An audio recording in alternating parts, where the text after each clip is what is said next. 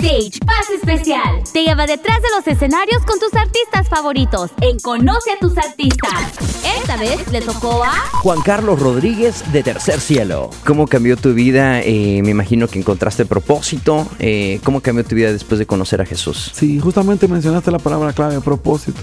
Eso fue lo que descubrí. Descubrí que mi vida giraba en torno a la música, que podía utilizar la música como un instrumento para llevar un mensaje diferente a todo el mundo, y que me sentía contento cuando componía, cuando tocaba, cuando hacía todo esto, encontraba felicidad en mi vida. Entonces, una vez que uno encuentra felicidad en lo que hace, te das cuenta que estás viviendo el propósito para el cual naciste. Conoce a tus artistas todas las semanas solo en Backstage, pase especial.